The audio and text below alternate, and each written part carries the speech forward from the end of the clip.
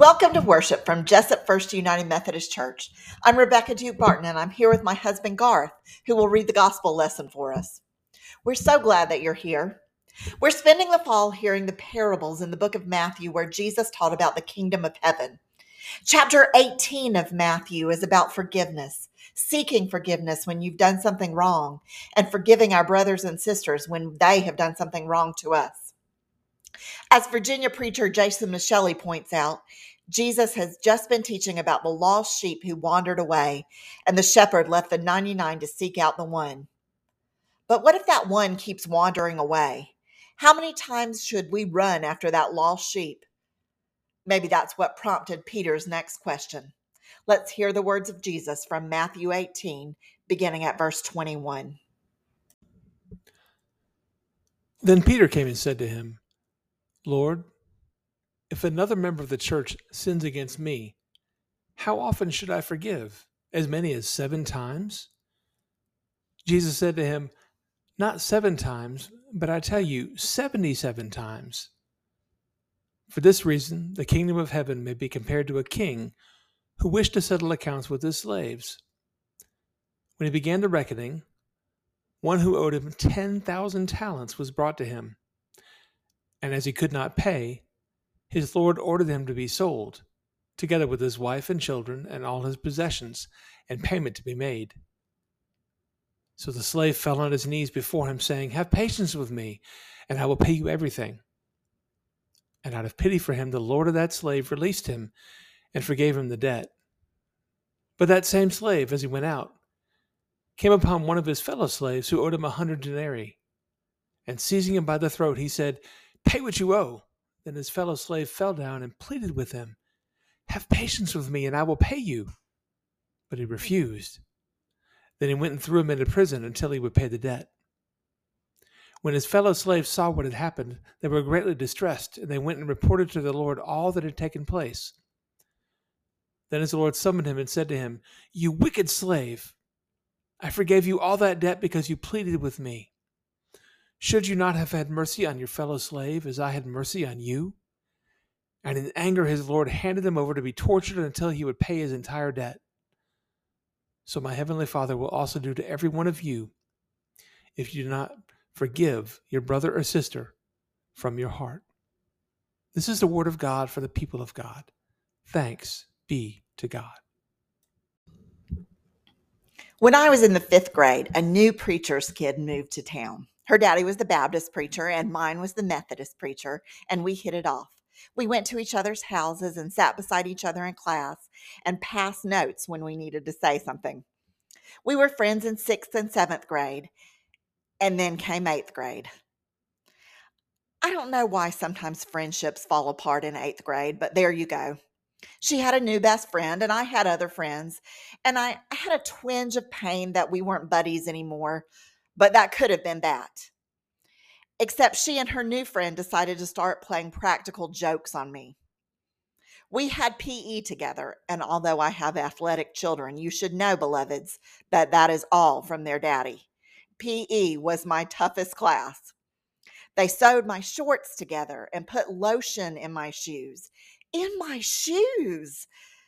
And then there was the day that they filled my purse with caterpillars. I cannot tell you how awful that was. Did I mention that she was the Baptist preacher's daughter? It's funny how things stick with you from middle school. I still remember it. But even way back in middle school, I knew I had to forgive it. I couldn't just hold on to anger and brokenness at 13 any more than I can at 50. It's the way of Jesus, beloveds. Even though it was difficult, forgiveness is the way to freedom for our souls. In Matthew 18, Jesus had been teaching about forgiveness, and Peter had a question. How many times should he forgive his brother? 7 times? That seems like a lot. You've heard the expression, fool me once, shame on you. Fool me twice, shame on me. What would you say about fool me 7 times? 7 times seems very generous. Jesus gave Peter an answer that has become famous. We are to forgive not 7 times, but 70 times 7. Now, you don't have to be taking Algebra 1 in the 8th grade to be able to figure out that math. So, for my good math students, how much is 70 times 7? That's right, 490. You're so smart. But Jesus didn't actually mean for us to pull out a ledger and keep a tally. You hurt me 490 times, but that 491st time, I don't have to forgive. Jesus meant to give us a number that shows the generosity of God's grace. God's grace multiplies. Peter must have found that shocking. You want me to forgive and forgive and forgive and then keep on forgiving? At some point, my ability to forgive will run out. And that's why we need the grace of God. Jesus liked to tell a story to make a point, and this time is no different. There was a king who had to settle accounts for one of his servants. This was a servant in an official capacity, and he owed the king a great deal of money. I don't know how he amassed such a debt. Perhaps he was in charge of a tax collection for a large region, and he'd done a poor job and hadn't gotten all of the taxes collected. Perhaps he'd mismanaged a large chunk of the king's resources. The king was going to throw him into prison along with his wife and children. Except the servant fell on his knees and begged the king for more time. Be patient with me, and I will pay you back. Now, here's the thing. The man owed 10,000 talents. This is a huge amount of money. Talents were the largest unit of money. If a laborer worked for 15 years and didn't have to spend it on food or to eat or to have a place to live, he might be able to earn 1 talent to pay back. But this man owes 10,000 talents. There is no way that this debt can be paid off in his lifetime or even in his grandchildren's lifetime. If someone said to me, "You owe $10 billion," I'm not going to be able to say, "Okay, can I get you a check on Tuesday?" This debt is too big. That's the point, really. The debt is much too big. There's no way ever to pay the king back. As Jason Micheli points out, the servant didn't need patience. He needed a pardon. The king knew that. And when the servant fell down on his knees and asked for patience, the king took pity on the man. And instead of agreeing to be paid back bit by bit as long as the man lived, the king just forgave the debt. He wiped it all out. You don't owe me anything. Rob Bell points out that this is the king throwing out the system of bookkeeping that he's had. It's not better bookkeeping. It's not more generous bookkeeping. He goes from being 10,000 talents in the red to throwing out the ledger entirely. Jesus is making a point for us here. The debt we owe God is beyond calculating. We could never make it up to God all that we owe him. Through Jesus, God said, I forgive your debt. You don't owe me anything. That's God's extravagant grace. If the story ended there, we would all walk away feeling good. God loves us. I was pretty bad, but God has forgiven me. Except Jesus goes on with his parable. The same man who has just been forgiven 10,000 talents runs into another man who owes him a much smaller amount, 100 denarii. Now, a denarius was about the wage a laborer could make in a day. Remember the story of the laborers in the vineyard when they all got paid a denarius. So, 100 denarii is real money. It would be about a third of his income for the year. It would be tough to pay. People didn't make a lot of extra money, but it isn't insurmountable. It's not a debt that can't be repaid. It wouldn't be paid off in one day, but it could be paid off before the man got too old to work. You get the contrast. The first man owed more than he could ever pay. The second man would have to work hard, but he would eventually get that debt paid off. The man who owed 100 denarii did the exact same thing as the first man. He fell on his knees and asked the man for more time. Have patience with me, he said, and I will pay you. Jesus's parables usually have an unexpected twist. You kind of expect the guy who had just been forgiven 10,000 talents to be feeling good about the debt that he no longer owes. You expect him to pay it forward. You expect that having experienced that generosity from the king, his heart is going to be moved to pity too. Or if he isn't going to forgive the debt, at least give the guy a little more time. But he doesn't. And there's the twist. The man who had just been forgiven a debt beyond imagination wouldn't forgive this small debt. Instead, the man who just avoided debtor's prison calls the authorities and has the other man thrown into prison until he can pay the debt. I have never understood debtor's prison. I always loved Charles Dickens' stories and the way he highlighted how lopsided things had gotten for so many people in the 19th century England. People wind up in debtor's prison and then they can't pay their debts. How are you ever supposed to pay 100 denarii if you're in prison and can't get out to work? This is a debt that should have been able to be repaid, but because the servant held on to it and refused to forgive, it became a debt that ruined both of their lives. We have a tendency to be just like that man, beloveds. We have a tendency to hang on when someone has hurt us. How many people can think of someone who's harmed you?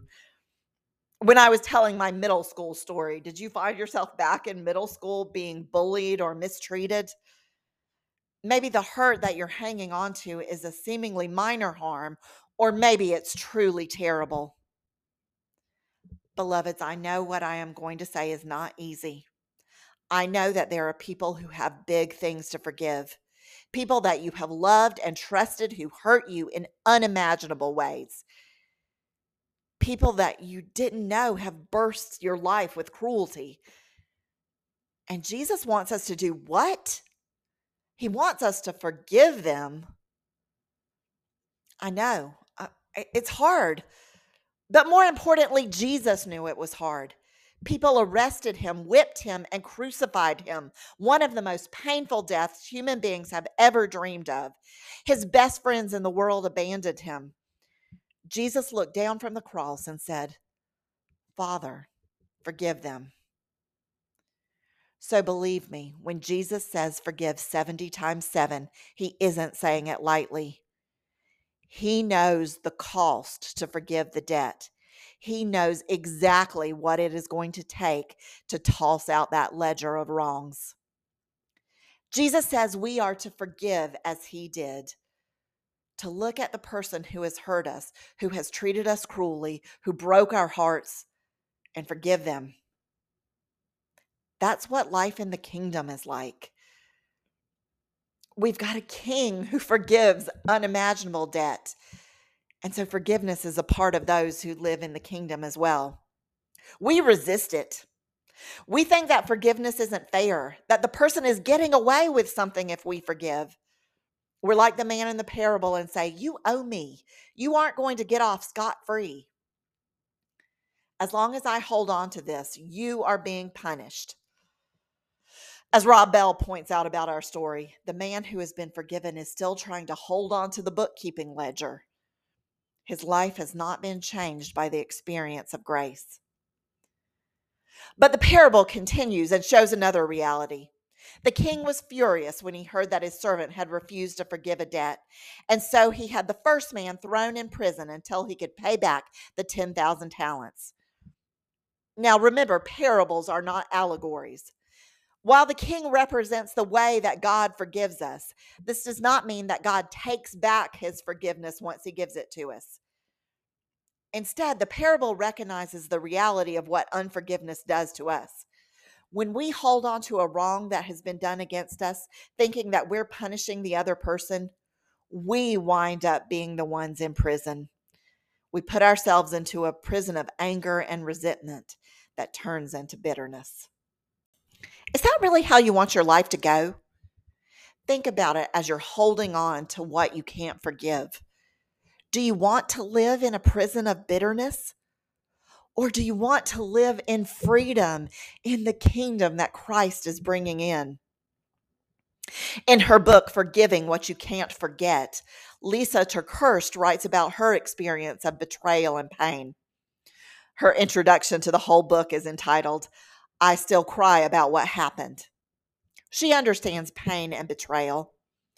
But she says holding on and not forgiving didn't punish the person she wanted to punish. Holding on hurt her. Lisa writes about all of the things that tried to come in and take over in her unforgiving state. She says cynicism came in like a security guard, making her believe if she hoped for less, she'd feel less pain, and so she protected her heart. Bitterness masqueraded like a judge, making her believe she needed to keep bringing out the evidence of the wrong done to her so that she could hear the word guilty over the person that caused her pain. Resentment cloaked itself in a banner marked with the word vindication, making her believe that the only way to get free of pain was to make sure that those who caused it hurt as badly as she did. But then she says this was the reality. Cynicism wasn't the protective security guard. It was a thief stealing closeness with Lisa and those she loved. Bitterness, as the judge, proclaimed a sentence of isolation for her, not guilty for the other person. And resentment wasn't a way out. It was a trap, keeping her unable to move forward. It turns out the way of Jesus, the way of the kingdom, is the way forward. It's the way to freedom. It's the way to close relationships and restoration of your soul. But the way to get there is to let go of our bookkeeping. We can't keep an account of all the wrong done to us. Instead, we let God throw out the whole ledger. We do as Ephesians 4 says, forgive others as God in Christ has forgiven you. We sincerely pray the part of the Lord's Prayer, forgive us our trespasses as we forgive those who trespass against us. The parable of Jesus, of the unforgiving servant, is really a parable of grace. We let the grace that we've experienced become our new way of life. I'm not going to say it's easy, but I am going to tell you it's the way of Jesus. It's the way of the kingdom. We've been forgiven a debt we cannot pay so that we can live freely in the abundance of God's grace. Will you pray with me? Thank you, Lord, for your forgiveness, for canceling our debts and not holding our trespasses against us. Give us your grace to do the same for others. Free us from anger and resentment. Don't let bitterness take root in us. Free us from the bookkeeping that holds on to wrongs suffered, and give us the joy of life in your kingdom. In the name of the Son who sets us free, we pray. Amen.